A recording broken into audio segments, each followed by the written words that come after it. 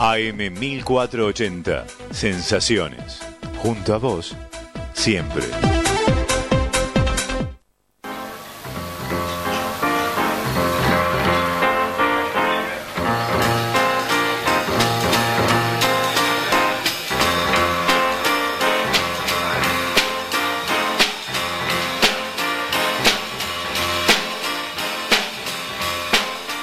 Con Jazz y Compañía, el programa creado y conducido por Osvaldo Venera. Desde este momento en Sensaciones, AM 1480.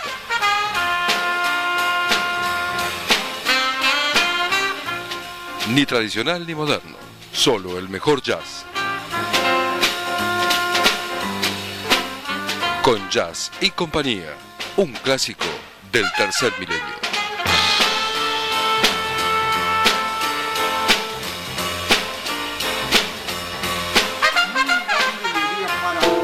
Muchas gracias a la señora Rosa y a todos por estar junto a nosotros en Sensaciones AM 1480. También nos podés escuchar en www.am1480.com.ar y nuestro correo es conjazzisia@yahoo.com.ar.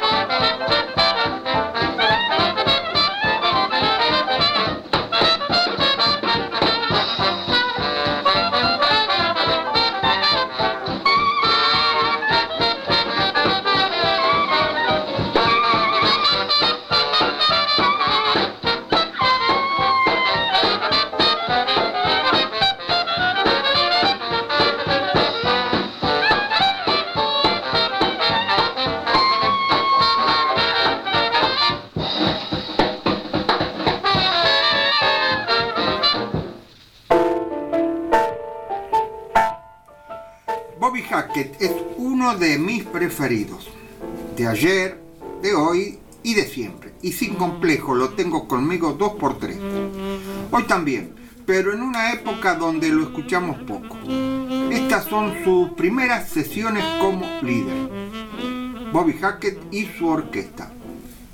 Bobby Hackett corneta, George Brani trombón, Piggy Russell clarinete y saxo tenor, Bernie Billings saxo tenor, Dave Bowman piano, Eric Condon guitarra, Clyde Newcomb contrabajo, Johnny Blowers batería. En Nueva York el 16 de febrero de 1938. Como escuchás, casi todos estos músicos fueron compañeros de grabaciones y presentaciones tanto con Hackett como líder. como Eddie Condon, George Brani o Peggy Russell durante unos 20 años, marcando a fuego la supervivencia del Dixieland. Primero fue Jazz Van Ball, y a continuación de la misma sesión escuchamos Da de Strange, y el 4 de noviembre del 38 hicieron No soporto la ilusión de una remota posibilidad.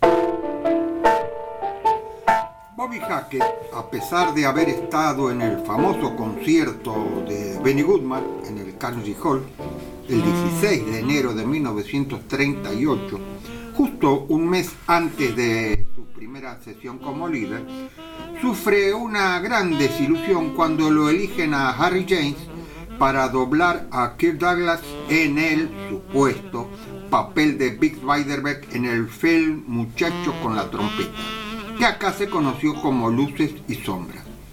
Pero claro, por entonces James era mucho más taquillero que Bob.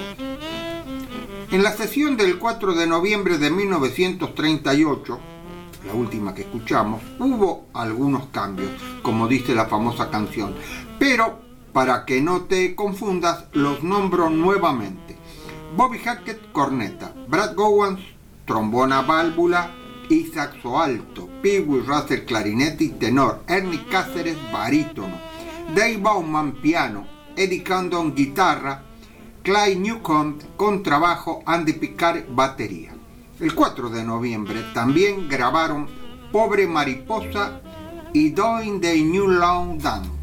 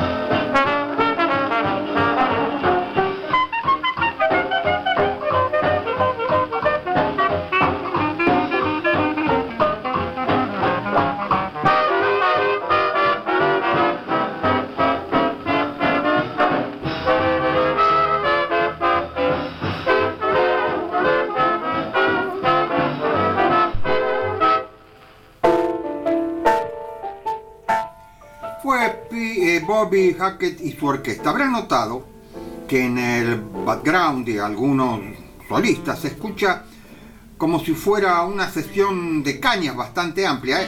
Se debe a que Pee Wee dobla el clarinete con el saxo tenor en estas ocasiones y Brad Gowan toca además el trombón a válvula, el saxo alto, y a ello se agrega Ernie Cáceres en barítono.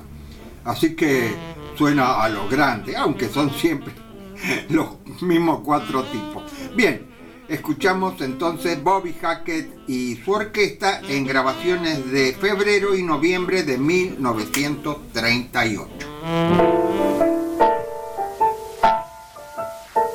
Comunicate llamándonos al 44620185 o al 44625433. Estamos para atender tu llamada telefónica. En internet www.am1480.com.ar.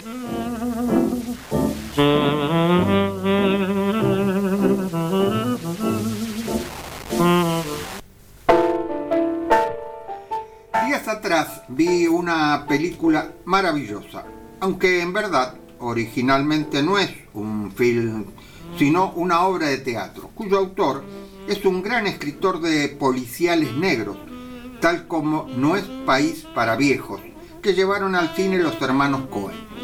Me refiero a Cormac McCarthy, y la obra se llama The Sunset Limited, y en el film la interpreta Samuel Jackson y Tommy Lee Jones. Que yo sepa, ¿no? Jamás se vio en el cine y probablemente tampoco en televisión. Yo la vi gracias a la generosidad de un gran amigo, Emilio Bertero, y solamente te recomiendo ubicarla. Solo te cuento que uno de los personajes, ante la pregunta del otro sobre cuál es el músico preferido, responde sin la menor duda, John Coltrane.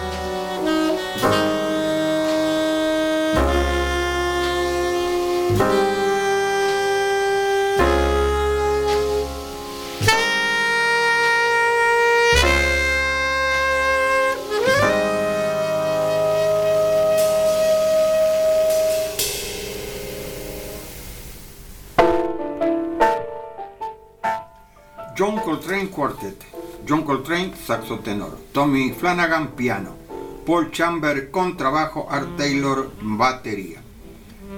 Esta grabación es del 5 de mayo de 1959. Llamó Fortunato de San Justo para ver si yo había averiguado lo que me preguntó. Efectivamente, sí lo averiguo, lo tengo anotado por ahí. Ahora en el próximo bloque le cuento.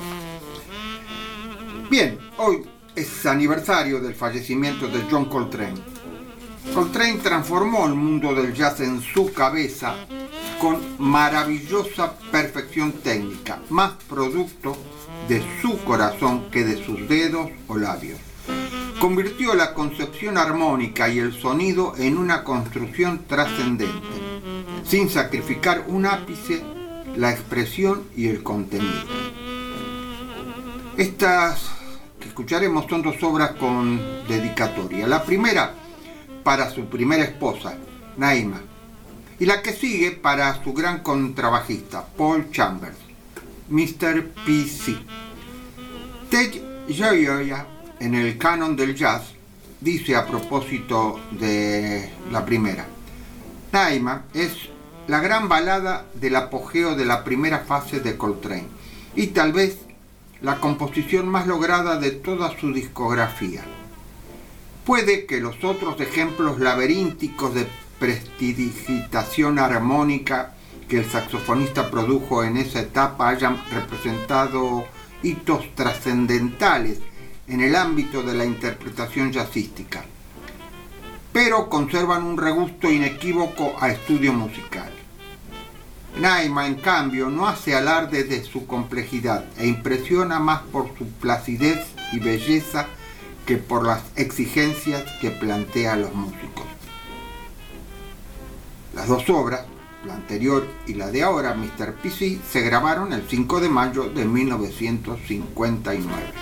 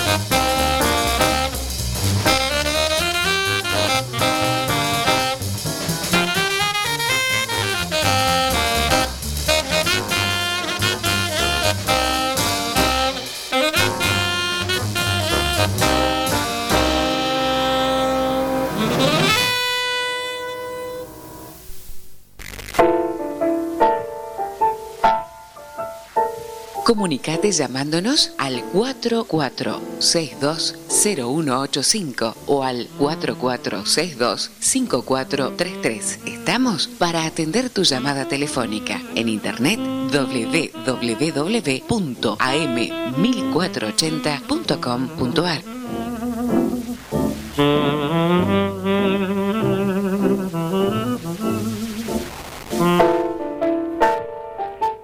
Y al fin me acordé lo que Fortunato, nuestro apreciado oyente de San Justo, me había preguntado. Las bandas que escuchamos el 26 de junio en el segundo bloque fueron, por orden de aparición, Johnny the Drive and his New Orleans Jazz Orchestra, la vocalista Edna Winston, Vince Dixon Jazz Maniac y George McLennon's Jazz Divides, en grabaciones entre 1924 y 1929. Así que la incógnita está develada. Y ahora volvemos a los clásicos.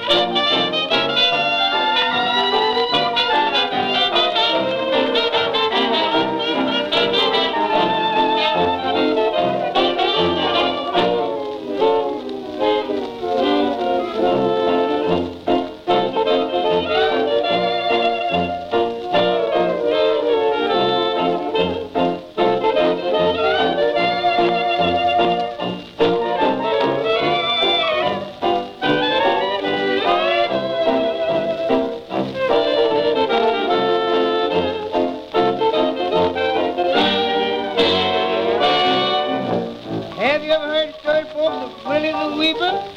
Willie's occupation was a chimney sweeper. He had a dreaming habit, he had it bad. Now listen, I'm gonna tell you about the dreams he had. He dreamed he had a barrel of diamonds, rings, and money. Mamas by the score, love him and call him honey. Everywhere he went, people always say, there's that guy that put old D in Broadway.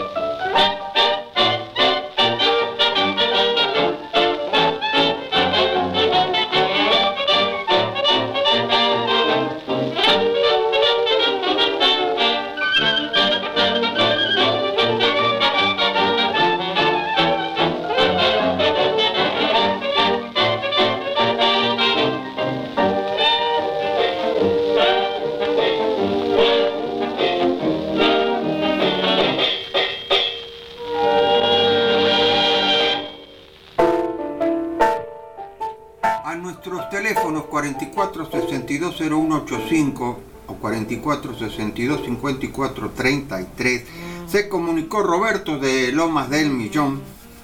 Ahí estuvimos conversando un poco sobre Joaquín Behrens, el crítico y historiador alemán, fallecido ya hace algunos años. Fue una muerte trágica, realmente lo atropelló un tranvía, por eso falleció. En fin. Bueno, muchísimas gracias Roberto por habernos hablado. Y el comentario era sobre lo que decía Behrens, justamente de que convenía escuchar la música de la cual él estaba hablando para uno tener mayor claridad sobre las palabras, ¿no? Muchísimas gracias Roberto.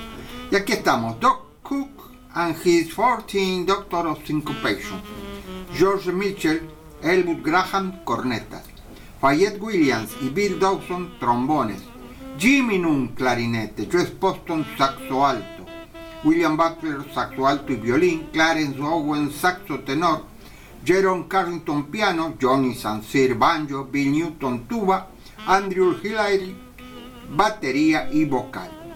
En Chicago, el 11 de junio de 1927 grabaron Alligator Crow y Willie the Whipper. Los veteranos aficionados habrán notado que ambos son los mismos acoples del famoso disco 78 RPM de los Hot Seven de Louis Armstrong. Y esta gente, los 14 Doctors de Doc Cook, grabaron el 15 de junio Brainstorm y Bluesfoot.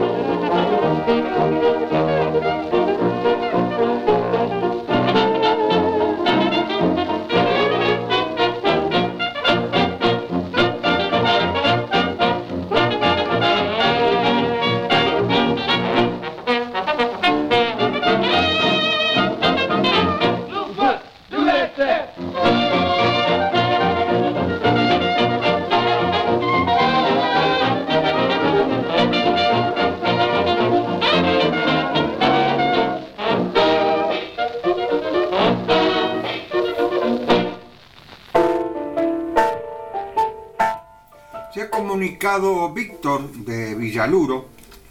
Dice que anoche estuvo de milonga. Muy bien, bárbaro, Víctor. Y que le gusta la música. Bueno, fantástico. También es bueno para bailar. La banda de Doc Cook trabajó en Paddy Harmon's Dreamland Ballroom entre 1922 y 1927, el salón de baile del casino de White City, y en el parque de atracciones de la calle 63 y South Parkway en Chicago. Recorrió durante varios años los salones de baile del Medio Oeste, debiendo disolverse cuando, durante un paréntesis en un concurso de maratón de baile, bueno, los músicos estaban, supongo yo que en la barra de algún boliche de por ahí, les robaron todos los instrumentos. En 1930, Doc Cook se trasladó a Nueva York para convertirse en arreglador de la RKO y en Radio City Music Hall. Habrán notado que esta prácticamente es una big band por la cantidad de músicos, pero que no sonaba como las big band, por lo menos como Fletcher Henderson, por ejemplo, en esta misma época, que ya estaba en una etapa muy posterior, musicalmente hablando, a lo que todavía, a la característica que todavía conservaba Doc Cook. Y estos son Doc Cook y sus His 14, ¿cómo es? A ver. Así, los 14 doctores de la sincopation. Eran 14 o por ahí, va, no sé, no los conté. George Mitchell, Elwood Graham, cornetas, Bill Dawson, trombón, Joe Poston, saxo alto, William Butler, saxo alto y clarinete, un saxotenor desconocido, o dos, no lo sé bien, Sterling Tutt en piano, Johnny Sansir en banjo, y Bill Newton en tuba, Andrew Hilaire en batería. Estaban grabando en Chicago. El 30 de marzo de 1928 hicieron Ham and Strum.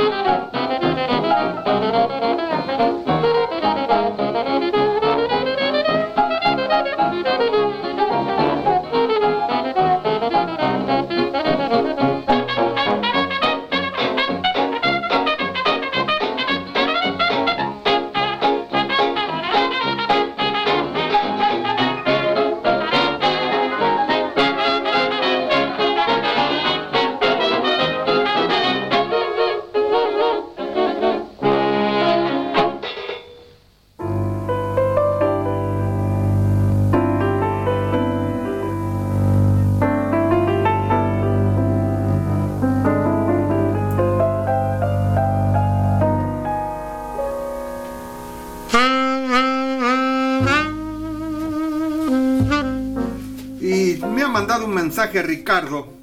Ricardo es nuestro checker, dice que hoy salió todo bien. Muchísimas gracias, Ricardo. Espero que además te haya gustado la música. Y también se comunicó José de Morón. A él sí le gustó la música. Dije que le gustó mucho el programa de hoy. Muchísimas gracias a todos los que se han comunicado y muchísimas gracias a todos los que han oído. Escuchamos a Doc Cook and his 14 Doctor of Syncopation. George Mitchell, Elbert Gahan en corneta. Mitchell tiene acá en este último tema que escuchamos un hermoso solo. Bill Dawson, trombón, Jet Poston, saxo alto. Poston tocó con Earl Hines y este muchacho Jimmy Nunn, ¿se acuerdan? En el Alpes Club. William Butler, saxo alto y clarinete. Uno o dos saxotenores desconocidos, Sterling Tutt piano, Johnny St. Cyr banjo, Bill Newton tuba, Andrew Hillard batería. Esto fue grabado todo en Chicago entre junio de 1927 y marzo de 1928. Y nos estamos yendo. Nuevamente he gozado del placer de hacer algo por el placer de hacerlo. Muchas gracias a Luciano por la operación técnica y será hasta el próximo domingo. Aprendemos de la experiencia que los hombres nunca aprenden nada de la experiencia. George Bernard Shaw. Chao.